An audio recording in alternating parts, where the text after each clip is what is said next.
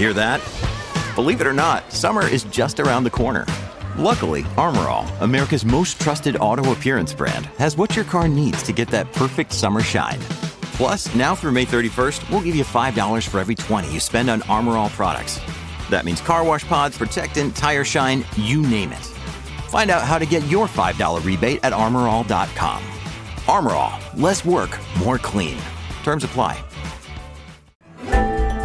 Welcome to the Mike Smith Show podcast. This is your one-stop shop for all the latest happenings in BC. From breaking news and developing stories to giving the big headlines a closer look, the Mike Smith Show is here to keep you dialed in and up to date. Let's begin. The continuing collisions, trucks versus overpasses. Here we go again. 2 of them yesterday. What the truck is going on. Got Andy Roberts standing by to discuss. First, let's talk about the first one yesterday. Now, this one snarled traffic in the Fraser Valley. Highway 1, number 3 overpass. Now, on this one, the police saying the truck blew a tire. Okay? Have a listen to Sergeant Paul Walker here, Abbotsford Police Department. At this time, it appears that the truck, one of the front tires of the vehicle while traveling eastbound along Highway 1 blew, resulting in the driver losing control, entering the center meridian and striking the overpass. So this is not a criminal investigation. Okay, I talked to a truck driver once who told me that happened to him, actually, while he was driving, that the tire blew. And maybe that's not the fault of that driver in that one. But then you get the other one yesterday in Langley, 264th Street overpass. Again, we see a piece of machinery loaded onto the truck, appears to hit an overpass. Let's listen to this report from Global News. In Langley, a similar scene. It appears a piece of heavy equipment on trailers slammed into the 264th Street overpass. A large green metal item can be seen resting against the concrete divider a short distance beyond the overpass in the westbound lane. The incident caused a huge traffic backup during the morning commute. Okay, it was traffic carnage there in the valley yesterday. Let's discuss this with my guest now, Andy Roberts. Andy is the owner of Mountain Transport Institute in Castlegar. They teach drivers how to safely drive trucks in our province. He's one of the main experts on trucker safety in BC. Andy, thank you for coming on today. Good morning, Michael. Glad to be here. Okay, Andy, here we go again here now. Not 1, not 2. But first, let's talk about the guy who apparently blew a tire and slammed into the median pillar in the middle. Is that the fault of the driver? I mean, it's not your fault if the truck blows a tire, right? Generally not, no. I mean, you'd need a much deeper investigation, and based on the fire that ensued, I don't know that anybody will actually know for sure if there was a defect present in that tire when he left, but... You know, it's very easy to pick up something that's, run something over that can cause the tire to deflate slightly, and then it overheats and it will blow for sure. Okay, then we've got the other one, Langley, 264th Street overpass, and again, we see a piece of machinery hit an overpass. Andy, what is going on with that? Like, these guys, are they not measuring the height of these loads here? What's going on? Well, obviously they're not. I don't know what to say. Like, it's beyond belief that this continues to happen. Yeah. I guess the one question I have for everybody is who pays to fix the overpass? Because apparently this isn't expensive enough for people to pay attention to how high their loads are. I don't know. It's just a miracle nobody's been killed. Yeah, we've had 15 of these in the Lower Mainland now, mainly due to these overheight vehicles. And I think that's a good question. Who does pay for this? I think there are circumstances where the trucking company, if they're found at fault and negligent, the driver is at fault, they can be stuck with the bill for the repairs, correct?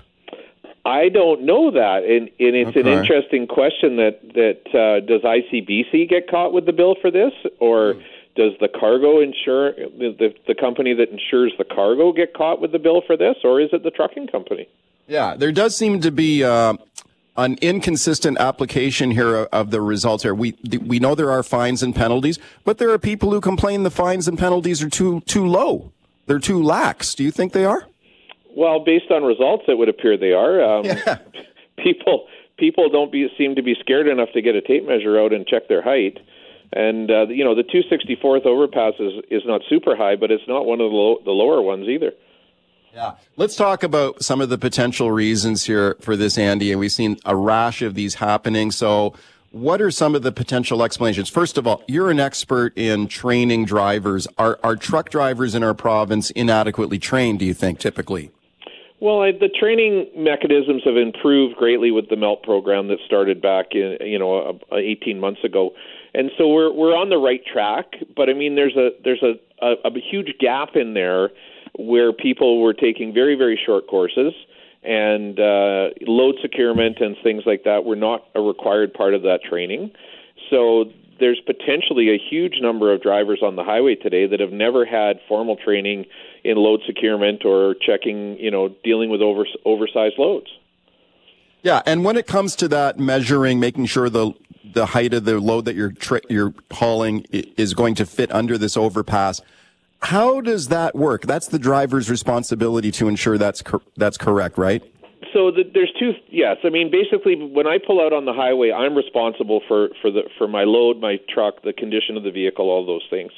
But it also falls back to the carrier. The trucking company has a responsibility to ensure their employees are properly trained, and that falls right back to the basis of WorkSafe British Columbia, where every worker has a right to be trained properly by their employers. So if somebody isn't measuring properly, then either they haven't been trained properly or they're not being given the time to do the job properly.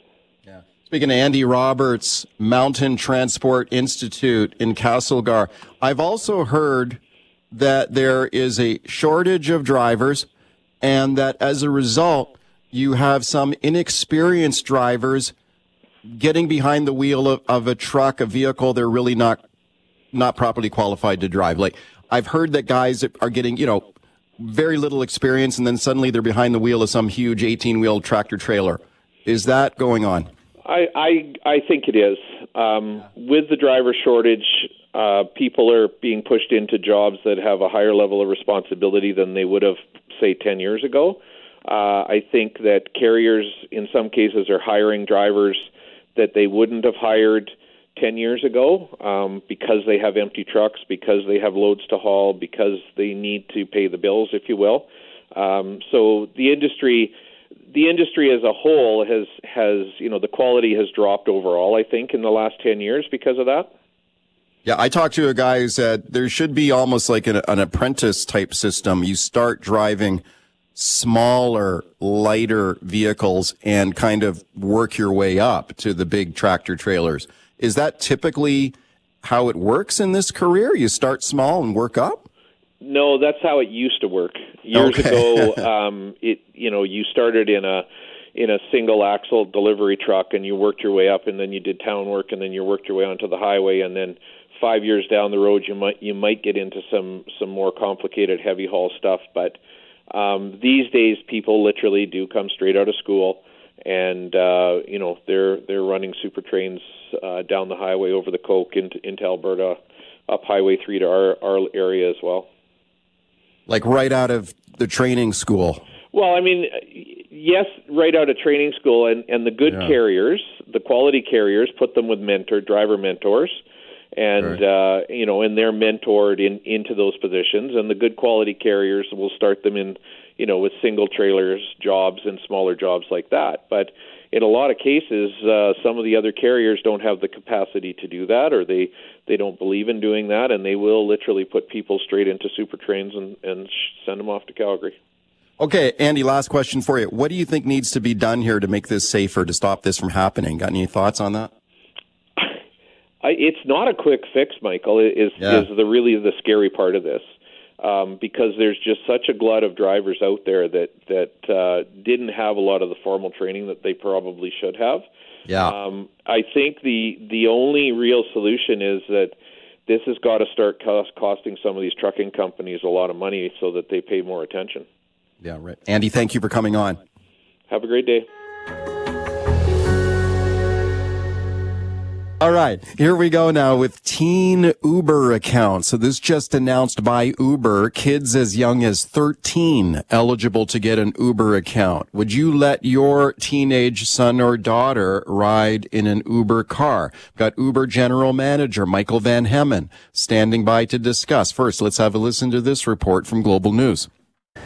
Canadian teenagers will soon be able to grab a ride from Uber. The company announcing it will allow Canadians between the ages of 13 and 17 to make passenger accounts on the platform. Now, previously, anyone under 18 was banned from holding an Uber account. The organization says parents will be able to monitor the car and message the driver. Okay, let's discuss now with my guest, Michael Van Hemmen, General Manager, Uber Canada. Very pleased to welcome him back. Michael, thanks a lot for coming on today. Thanks so much for having me on, Mike. Okay, thank you for doing it. So, Michael, tell me why Uber is doing this. Like the previous, as we heard in that clip, it used to be you had to be a minimum of 18 to get an account, correct? That's right. And so there was a number of reasons why, but really it came down to customer demand. So it started off when we did a transit partnership with the town of Innisfil, which is a small municipality around an hour and a half north of Toronto. We did a transit type program for them because they didn't have enough money or enough traffic, effectively, enough demand for fixed bus routes.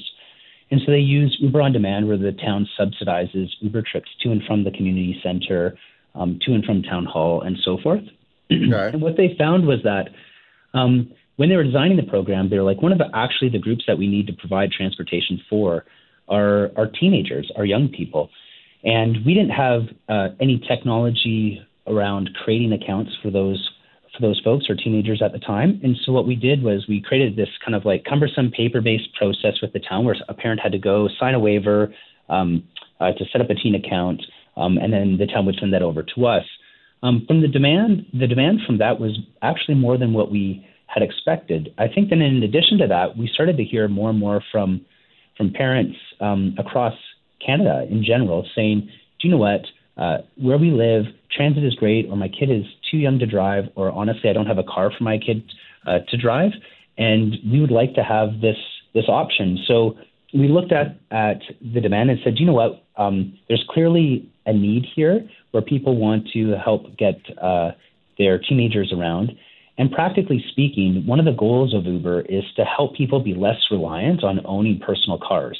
And we do that by ensuring there's great transit system, but also ensuring that there's opportunities not just for adults to ride, but teenagers. And so we were able to pilot, first in Innisfil, some new productized solutions with additional safety features, and then roll that out just recently now with a big announcement, and Vancouver was one of the first cities to get it, and the rest of Canada will be getting it before the summer. Okay, Michael, let's talk about some of the safeguards that are built in here, because, you know, as a parent, I got teenage kids at home. I mean, and a lot of parents are saying, well, I'm not sure. So I got a 13-year-old daughter. Am I going to let her go alone, get in alone and do an Uber car? So let's talk a little bit about this. Because I think that, you know, you don't want your kids getting into a vehicle as being driven by a drunk driver or accept a ride from a stranger or something they meet at a club or something. So let's talk about like some of the safeguards. Tell me about those. Yeah. So Mike, I guess we're kind of similar. I have a 13-year-old going on 14-year-old, but son and two other younger children. And so safety is obviously critically important to every parent. And it was actually, when we look at the different product teams that we had design different features for Uber, it was actually the safety product team at Uber that designed the teen accounts, because we knew that was going to be foremost important to parents, whether or not they needed to help to get their kid from point A to point B. Safety was going to be the top concern. Right. So things that we've put in place, number one, every driver has to go through the criminal record check that's standard, that's been put in place by the province. In addition to that, in order to receive requests from teen accounts, you have to have completed hundreds of trips with 0 complaints and have a high star rating. So that's kind of before the trip begins, who's eligible to drive your children.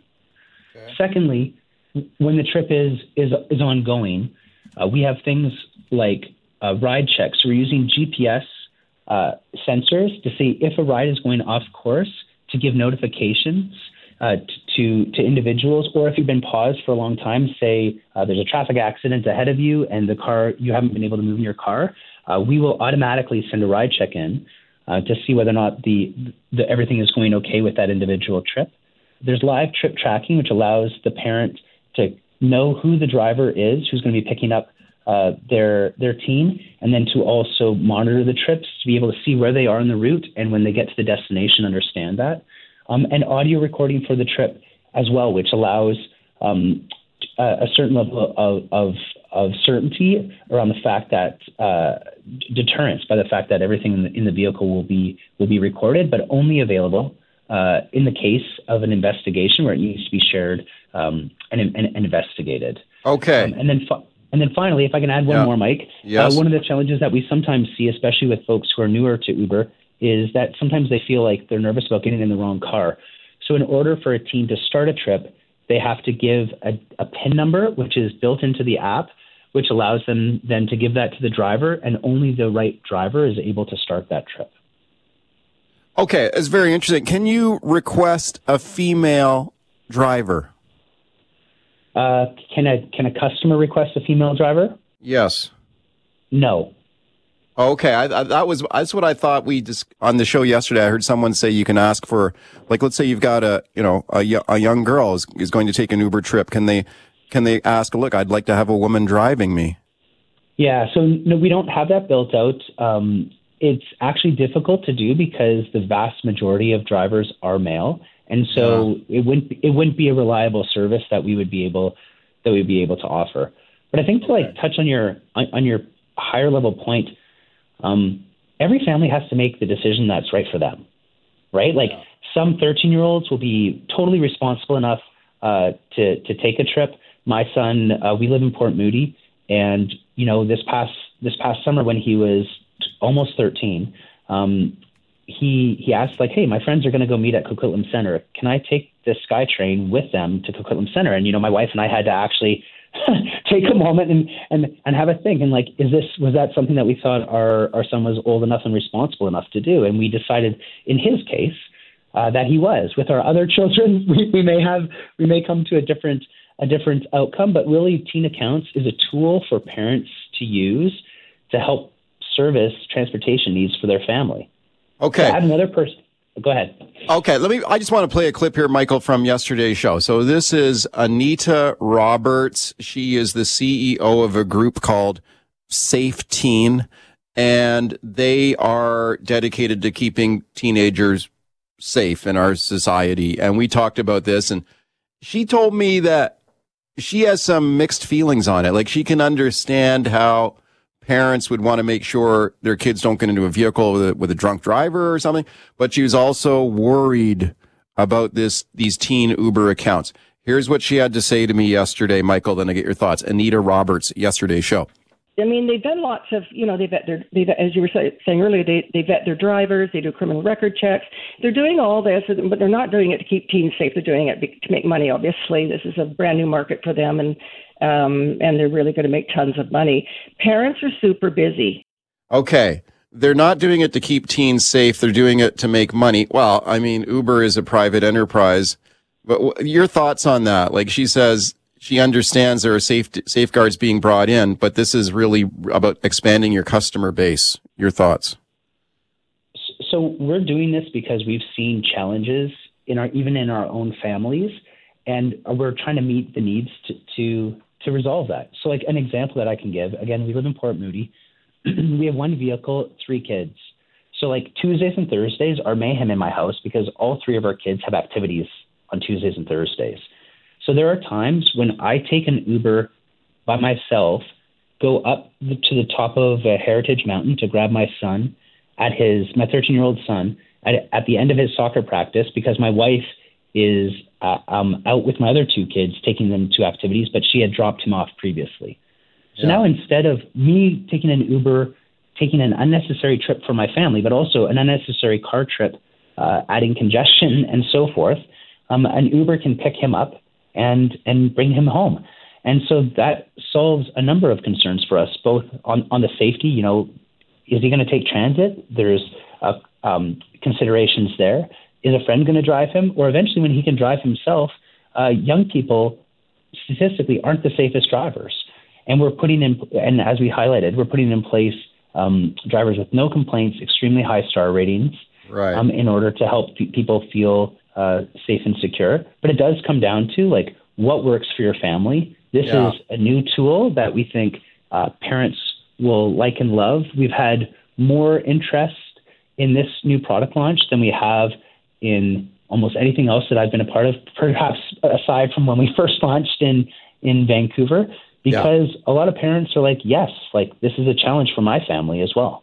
Speaking to Michael Van Hemmen, General Manager of Uber. So also, Michael, we had a big reaction from the listeners on this story yesterday. We had a ton of phone calls.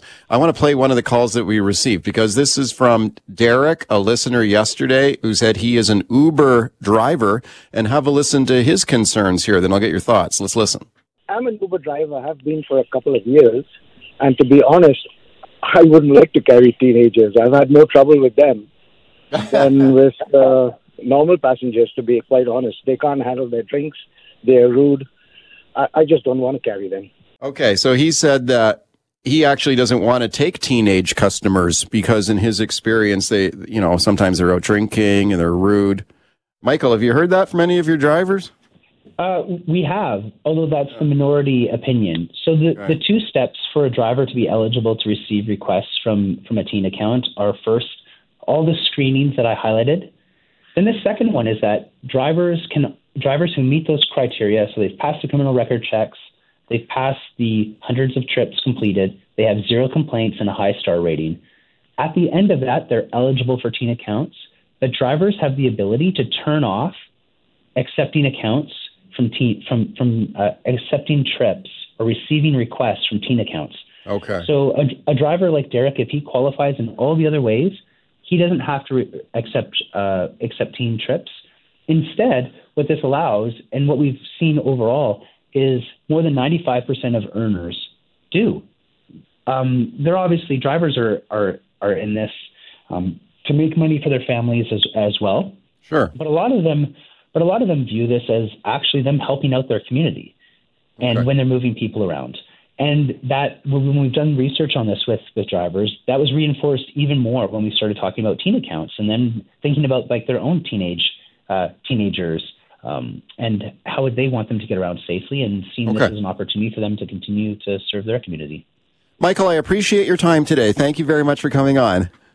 No worries, Mike. Have a great rest of your day. Talk about British Columbia's illicit drug overdose crisis now, the continuing wave of fatalities, the controversies recently over harm reduction, especially safe supply of drugs to reduce overdose deaths. The chief coroner of British Columbia, Lisa Lapointe, standing by. First, let's have a listen to this report here from Global News reporter Paul Johnson. Another month and another tragic milestone in BC's drug overdose epidemic. The Coroner's Service reported Thursday that a record 206 British Columbians died in April, almost 7 a day, a 17% increase from April of last year, bringing the year-to-date total to 814. Okay, let's discuss now with my guest, Lisa Lapointe, the Chief Coroner of British Columbia, and I'm very pleased you could make the time today. Chief Coroner, thank you very much for coming on today. Well, thank you so much for the invitation. Yeah, I appreciate it a lot. So let's talk first of all about the numbers that we heard in this report. I think in some ways we're becoming numb to these numbers, but when we talk about 7 people a day dying, what does that number mean to you as the province's Chief Coroner?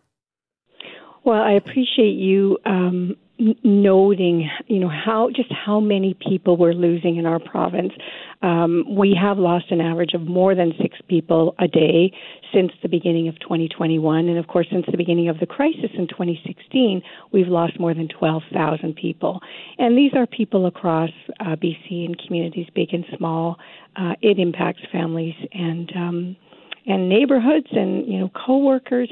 It truly is a crisis that's hitting us very, very hard and continues to. Does it surprise you in any way that these numbers continue to be at these shocking levels, given everything that the province has tried, from harm reduction and other measures, expanded treatment? Why do the numbers keep going up, do you think? Yeah, that's a really good question. I think one of the things that surprised us initially when this public health emergency was declared in 2016, I think we anticipated that we would see a flurry of activity in terms of response, harm reduction, and then the numbers of people dying would drop. And I think some of the information, some of what we learned since then is that we have significant numbers of people in our province who are opioid dependent or suffering with opioid use disorder. So estimates are that there are over 100,000 people in our province with the opioid use disorder. So the dependence on the illicit market, which has been so toxic and continues to be, as you know, it's unregulated. We continue to see new substances all the time, but fentanyl continues to be prevalent and really is the drug that is taking the most lives. It's present in about 85% of all deaths in the province, and it is just very, very difficult to regulate fentanyl. And in terms of, I don't mean in terms of legal regulation, but in terms of people who are using it, because a couple of grains can make a difference between life and death. Right. Okay, Chief Coroner, let's talk a little bit about some of the controversies here over harm reduction measures and especially safe supply, because I know you've been paying close attention to this dialogue. These are issues that have been brought up prominently in the BC legislature and the House of Commons, and we've talked a lot about it here on this show. So the idea of prescribing a so-called safe supply of opiates to a vulnerable drug user here, to give them hydromorphone or Dilaudid, which is the commercial brand name, so they don't die from street drugs like fentanyl.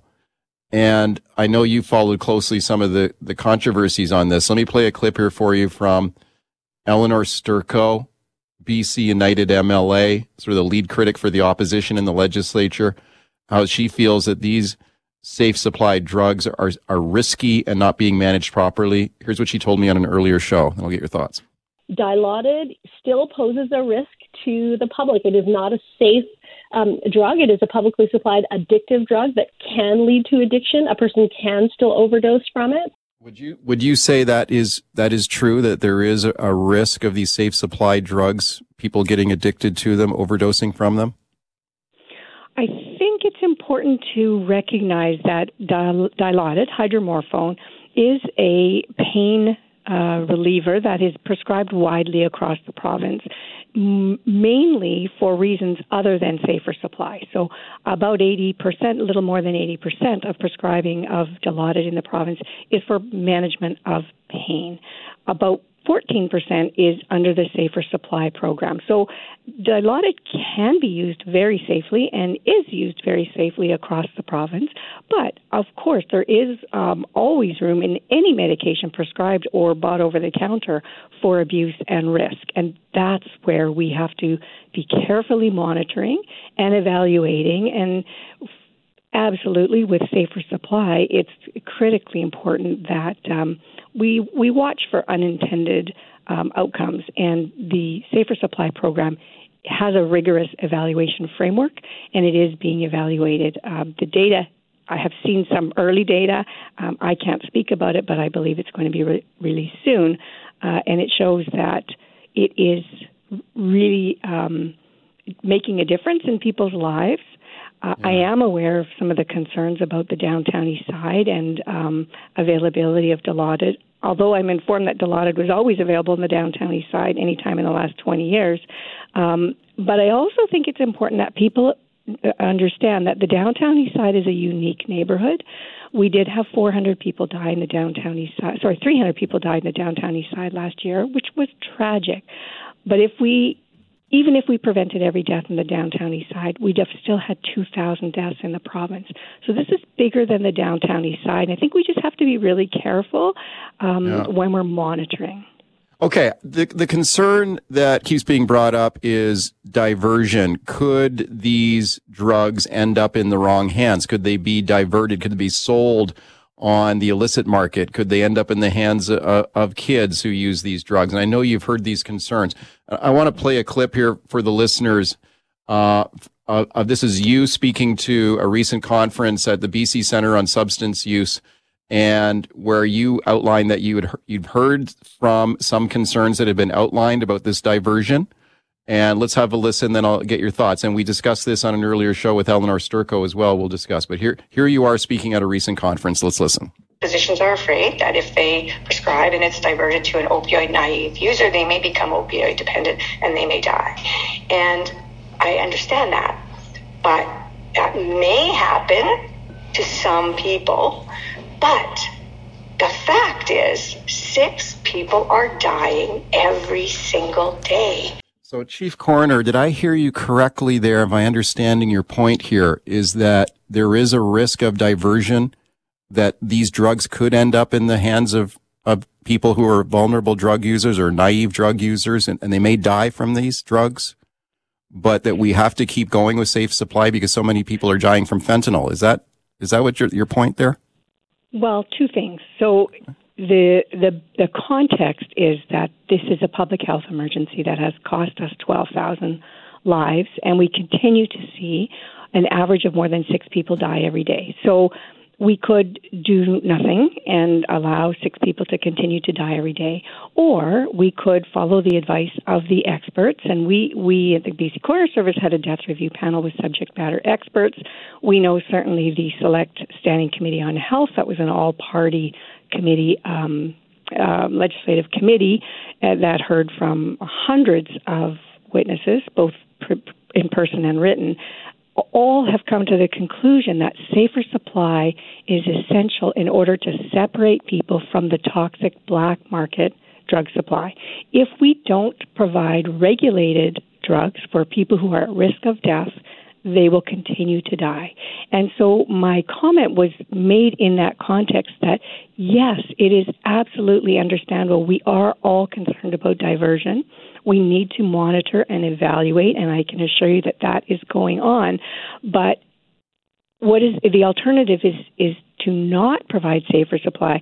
And our death review panel members have been very clear. This is not a dichotomy of treatment, whether it's medication-supported treatment or residential treatment or safer supply. This is a continuum of care to respond to an urgent health crisis that is just having a massive impact on our province. And I think you know that the leading cause of death for people aged 10 to 59 in British Columbia is drug toxicity.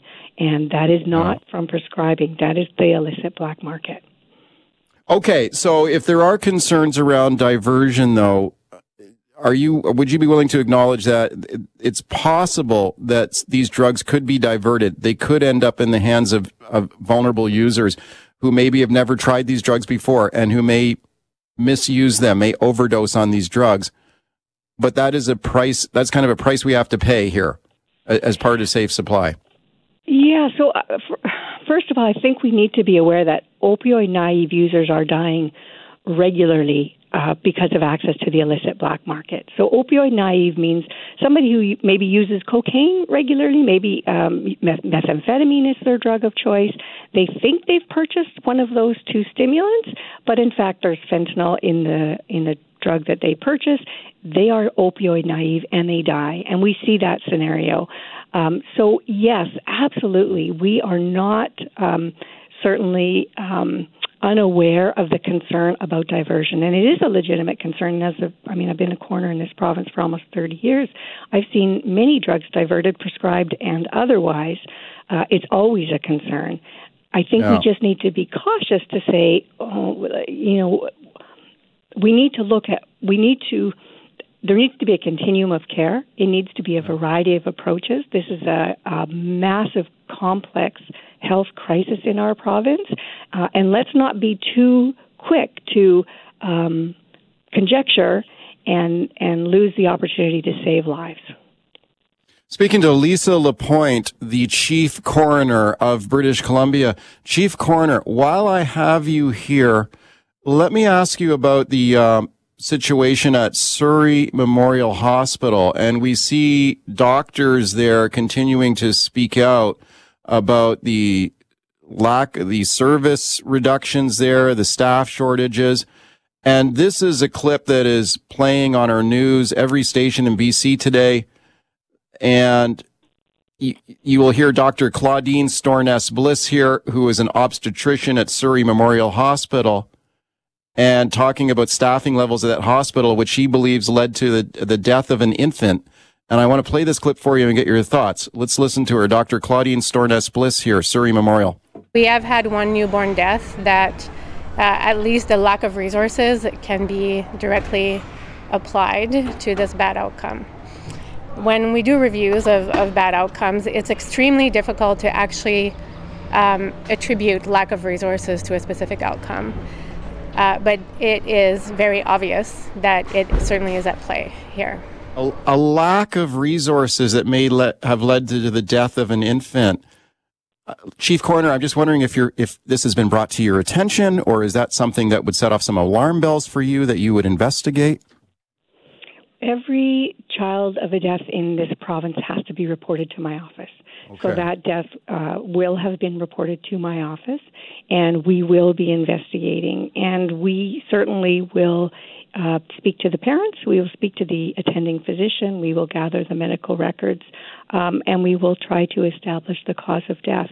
It's oftentimes more complicated than a clip on the radio can yes. provide in terms of context, but absolutely we will be investigating that death, and that is within our jurisdiction to investigate. That is very good to know. Chief Coroner, thank you for your time today. I appreciate it. Well, thank you so much for having me. Let's talk about the wedding season in British Columbia getting set to take off in a big way. Of course, June begins tomorrow. Oh, what a beautiful time for a wedding. I guess starts, not tomorrow, but the next day, right? 30 days, half September. Anyway, June is coming and weddings are roaring back. Bigger budgets, longer guest lists, and things getting more expensive too. Of course, with inflation. Check out this survey here now. In the United States, what is the average price of a U.S. wedding? According to wedding planning website Zola, $29,000 in 2023. That's U.S. $29,000. Think about that. 40,000 Canadian. People will spend that much on a wedding? Wow. I've got Emma McCormick standing by to discuss. First, have a listen to this report here now from CNBC. I hate to brag, I'm a professional wedding guest. I'm the wedding king. Hanging out with the groom. After COVID put lots of his friends' weddings on hold, Matt has an avalanche of invites. I haven't seen the front of my refrigerator in months. It's just pictures of invites and save the dates and a little bit of my dog. Get ready for the wedding. Weekend after weekend, he's shelling out for gifts, gas, hotels, and more. I don't want to say an exact number, but let's just say it was like 4 digits. I've had to buy a lot of suits for weddings. It's bananas. We are literally doing 2 wedding seasons in 1 year. What do you want to see on your wedding day? Desiree Moore-Dent is a wedding and event planner in Chicago. People are ready to party. They're ready to celebrate. They're ready to witness love. Okay, they're ready to party, ready to celebrate, ready to spend some big bucks here, too, to throw a big wedding, that's for sure. Let's check in with Emma McCormick now. Emma is a wedding planner, and I'm very pleased to welcome Emma back to the show. Thanks a lot for coming on today. Thanks for having me, Mike. Okay, Emma, this must be a super busy time of year for you as the nice weather returns and the wedding plans get rolling. How is your business doing? Because I remember talking to you at the height of the pandemic. And oh my goodness, you were like just shut down. How are things going now at your wedding planning company? Definitely. Well, we work on Vancouver Island and most of the southern Gulf Islands. Sometimes you can find us over on the mainland as well, and we are busy. The understatement, I think, is ready to party. Everyone has come out of COVID and has their dancing shoes on. The disco balls are out, and everyone wants to throw a wedding. I love it. And a lot of weddings there must be pent-up demand here, right? Like a lot of weddings got delayed. Absolutely. So 2022 was definitely our busiest season on record. I think our team did about 110 weddings, and that's before the corporate events and other celebrations that we do. So 2022 was nuts as far as how many weddings we actually did. This year we actually have a little bit less, but what we're finding is we're having larger amounts of guests at the weddings, and we're working with larger budgets in the 2023 year. Okay, so you are seeing this trend as well, because this is being reported in the United States. Weddings are getting bigger, the guest list is getting longer, the budgets are going up. So how much do people spend on on a wedding these days? Like this report here talked about $29,000 US for a wedding. Like, are people spending that kind of cash here? Well, yeah, absolutely. Like the average cost in Canada of a wedding in 2019 was 29,000 Canadian. Wow. So we've definitely gone up since then. I would say on average, we're kind of around the 40 to 50,000 mark. There are definitely clients who do it for a lot less, and we definitely have clients who do it for a lot more. But to really throw a wedding, and that's without a ton of the extras, clients are really looking at kind of committing around a $40,000 budget to their celebration. Wow. Okay, so that's very consistent here with the U.S. numbers that are being reported. It's almost bang on the same. $40,000. And when you factor in inflation into this, I mean, are prices going up for everything? Because that's what I've heard out of the U.S. as well. Like, everything is going up, whether it's music, flowers, photography. Like, is everything more expensive now? Absolutely. Like everything is more expensive. The flowers is a big one for sure. And as we're seeing the results of global warming and different industries, especially food industries and the floral industry impacted, the supply and demand has changed, and we really have been dealing with a lot of extended prices for those in particular. So the cost of catering has gone up, the cost of staffing for the catering, for the bar programs, all of that has gone up across the board. And the florals that are being imported from elsewhere internationally, like so much more expensive. Yeah. Speaking of Emma McCormick, wedding planner, this is her busy season for sure. And you talked a little bit, Emma, about the guest list, and you're seeing sort of longer guest lists, bigger parties. What is a typical size wedding these days, like a big wedding? How many people attend? I mean, big weddings, we're kind of starting around 150 people and going up from there. I would say we have a few weddings this summer that are over 200, but here on the island, we actually have smaller venues than over on the mainland. So the average wedding here is about 120 guests.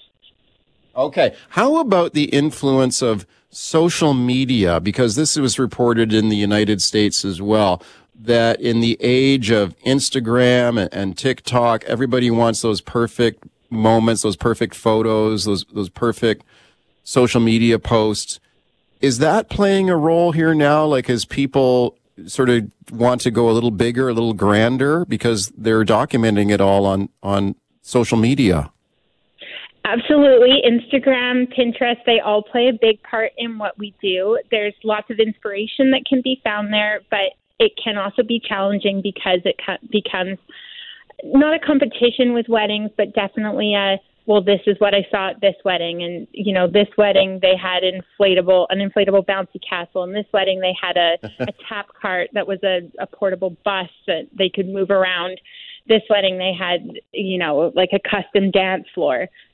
So that's always something that we've been competing with. But when we're working with our clients, we really just focus on what's most important to them. And so sometimes adding in a fun detail that they've seen on Instagram becomes important. But for a lot of our clients, it really is just about their day, and they're pretty good at kind of taking a step back from the pressure of social media. Yeah.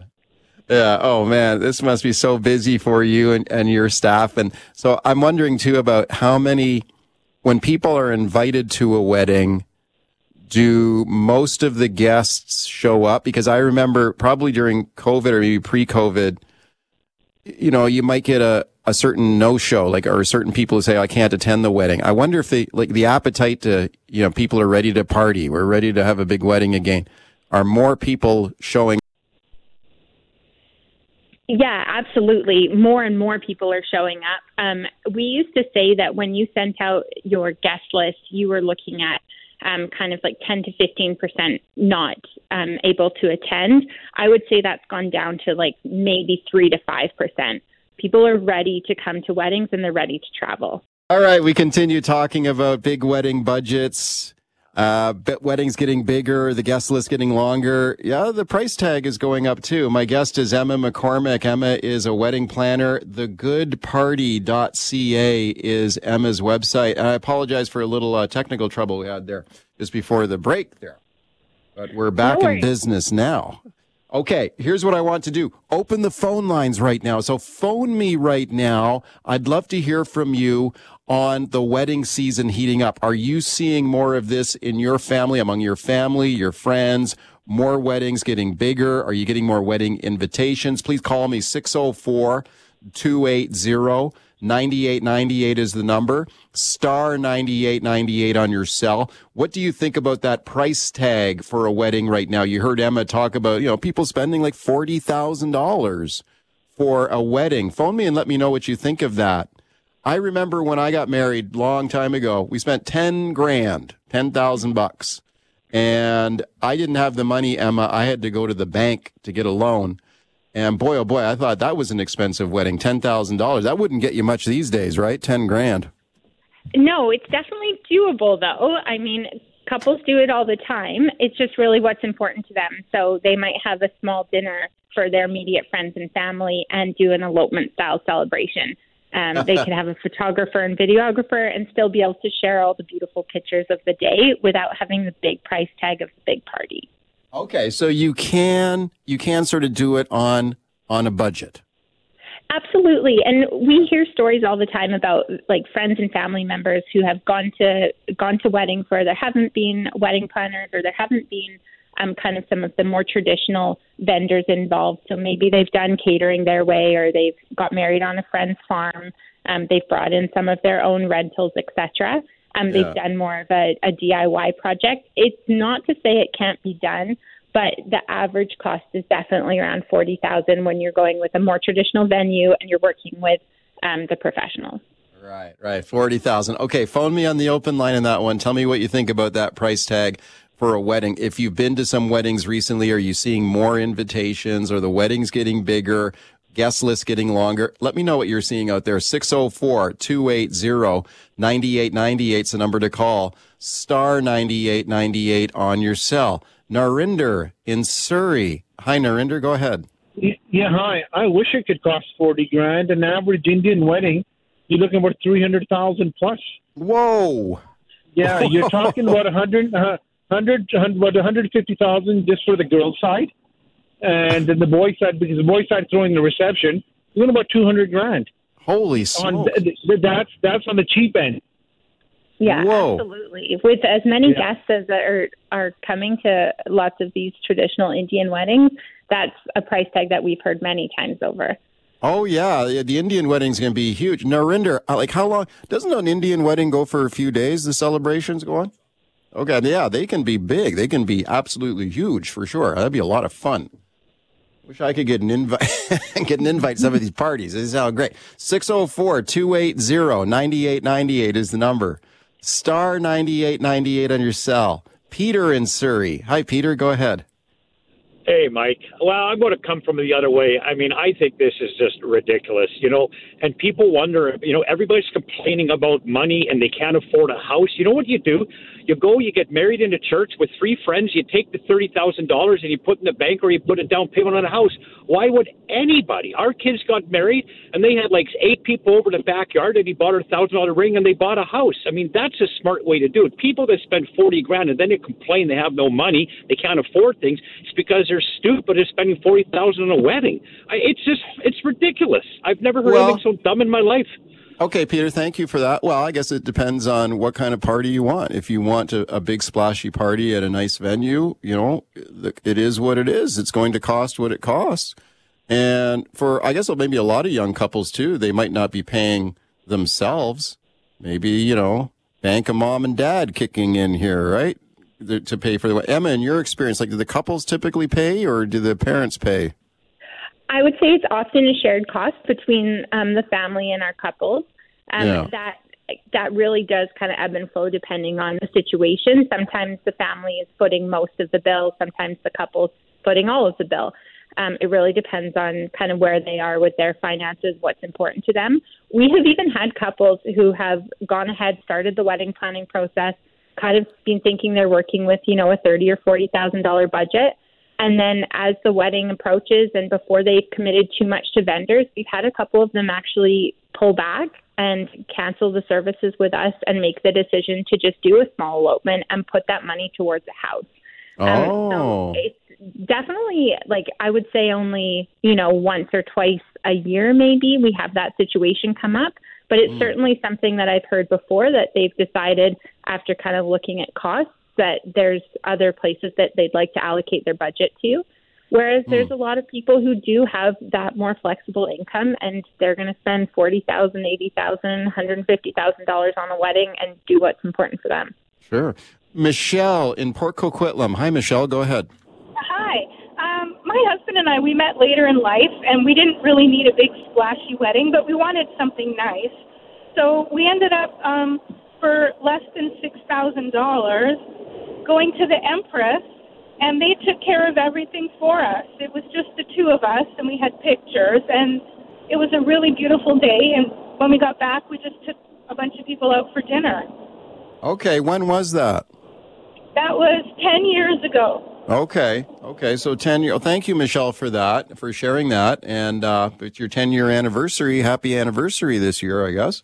Well, certainly the Empress is a nice location, nice hotel in Victoria, Emma, but $6,000 10 years ago is probably a lot more now in today's dollars. Your thoughts? We got a minute left here, Emma. Yeah, I mean, $6,000 10 years ago for a two-person, what it sounded like was a two-person elopement. I think that you could probably do something pretty special for $6,000 even today. It might be up closer to $10,000 if you really want to do something special and you're going to spend, 3 nights away and have the photographer and the videographer and the stunning bouquet and the beautiful dress. Yeah. But yes, generally across the board, Mike, the cost of weddings have gone up substantially in the last 10 years, but certainly because of COVID. Emma, where can people reach you? They can find us at our website, thegoodparty.ca, and our most current work on Instagram at thegoodparty. Thank you for coming on today. Awesome. Thanks, Mike. Okay, let's talk about the story here that has received attention around the world, and that is recent incidents where orca whales have actually attacked sailboats off the coast of Spain. Why would they do that? This has happened several times here now where orcas have sort of roughhousing around these whales or around these vessels and have caused some serious damage to them. For sure. Got Taryn Scarf standing by from UBC to discuss. First, let's have a listen to this report here now from NBC News. A sunset sail off the coast of Spain, disrupted by killer whales, also known as orcas, slamming themselves into this 66-foot sailboat. Yeah. It's part of a wave of orca attacks, at least 3 boats sinking in recent weeks. Researchers saying orca encounters in the area have been increasing since 2020. More than 20 interactions recorded just this month. Is it possible this is just the killer whales playing? Absolutely. Okay, so we've seen some boats actually sunk by orcas off the coast of Spain. Wow, let's discuss this now with my guest, Taryn Scarf. Taryn is a student at UBC, studying for a master's degree. Taryn is an orca researcher. Taryn, thank you for coming on today. Hi, thanks so much for having me. You bet. Thanks a lot for doing it. I find this fascinating. This is something I find quite unusual. You don't normally think of orcas being aggressive toward boats like this. Why are they doing that? Yeah, that's the question on all the researchers' minds right now. So it's hard to really know their motivation behind it. At this point, everything is speculation. This is a relatively newly studied population of orcas. And so while they are doing a lot of damage to the boats, we don't know for sure that it's actually aggressively motivated. So one theory does play on that it is them purposely attacking the vessels. So there seems to be a mother in the group of orcas in particular who was the first instigator and seems to be targeting the boats. So one theory is that she could have been hit by a vessel and has some trauma, and she is now purposefully targeting these boats as a type of revenge. However, It seems like they're only going off after a specific type of sailboat, and they're only going after the rudder. So from my opinion, it seems more like they're just curious and playing with the boats. Yeah. Yeah, I was wondering about that too, because I've seen some unbelievable videos of orcas sort of swimming beside boats and jumping out of the water near boats, and it almost does look like they're showing off or they're playing. So do you think that's possible, that they're just sort of they're just having a good time? Yeah, exactly. And even off the coast of BC here, we've seen killer whales kind of approach vessels and, like you said, touch them from the side. They're very tactile. They love touching things. And it does seem to be mainly juveniles who are interacting with the vessels off the coast of Spain and playing with the rudder and banging their bodies against the boat. So it could just be of teenager roughhousing getting a little bit out of hand. Okay, you kids better settle down there. So maybe this is sort of juvenile behavior. How do we know they're juveniles? I guess the scientists there can tell, right? Yeah, so this, like I said, this is a newly studied population, but they can tell the individuals apart and their relationships with one another. So, but just based on their size in particular and the shapes of their dorsal fins, they can tell if they're male or female and how old they are approximately. Right. It's interesting to see this population of whales in the news. For our listeners here, of course, we're all familiar with our beloved killer whales here. We've got the resident whales off our coast, and then we have the transient whales that come through our waters as well. Do you know what, like, the behaviors of these whales off the coast of Spain? Would these be sort of transient whales as well, just moving through, or do they live there all year round? So they do move through like the transient. So they'll kind of go up along the coast of Portugal and Spain. So in their movement patterns, they'll stay relatively in that area. But in their diet, they're a lot actually more similar to the southern resident population, where they eat fish. They're also critically endangered. And like the southern residents, where the population's at about 70 individuals here, this population off the coast of Spain is at about 40 individuals estimated.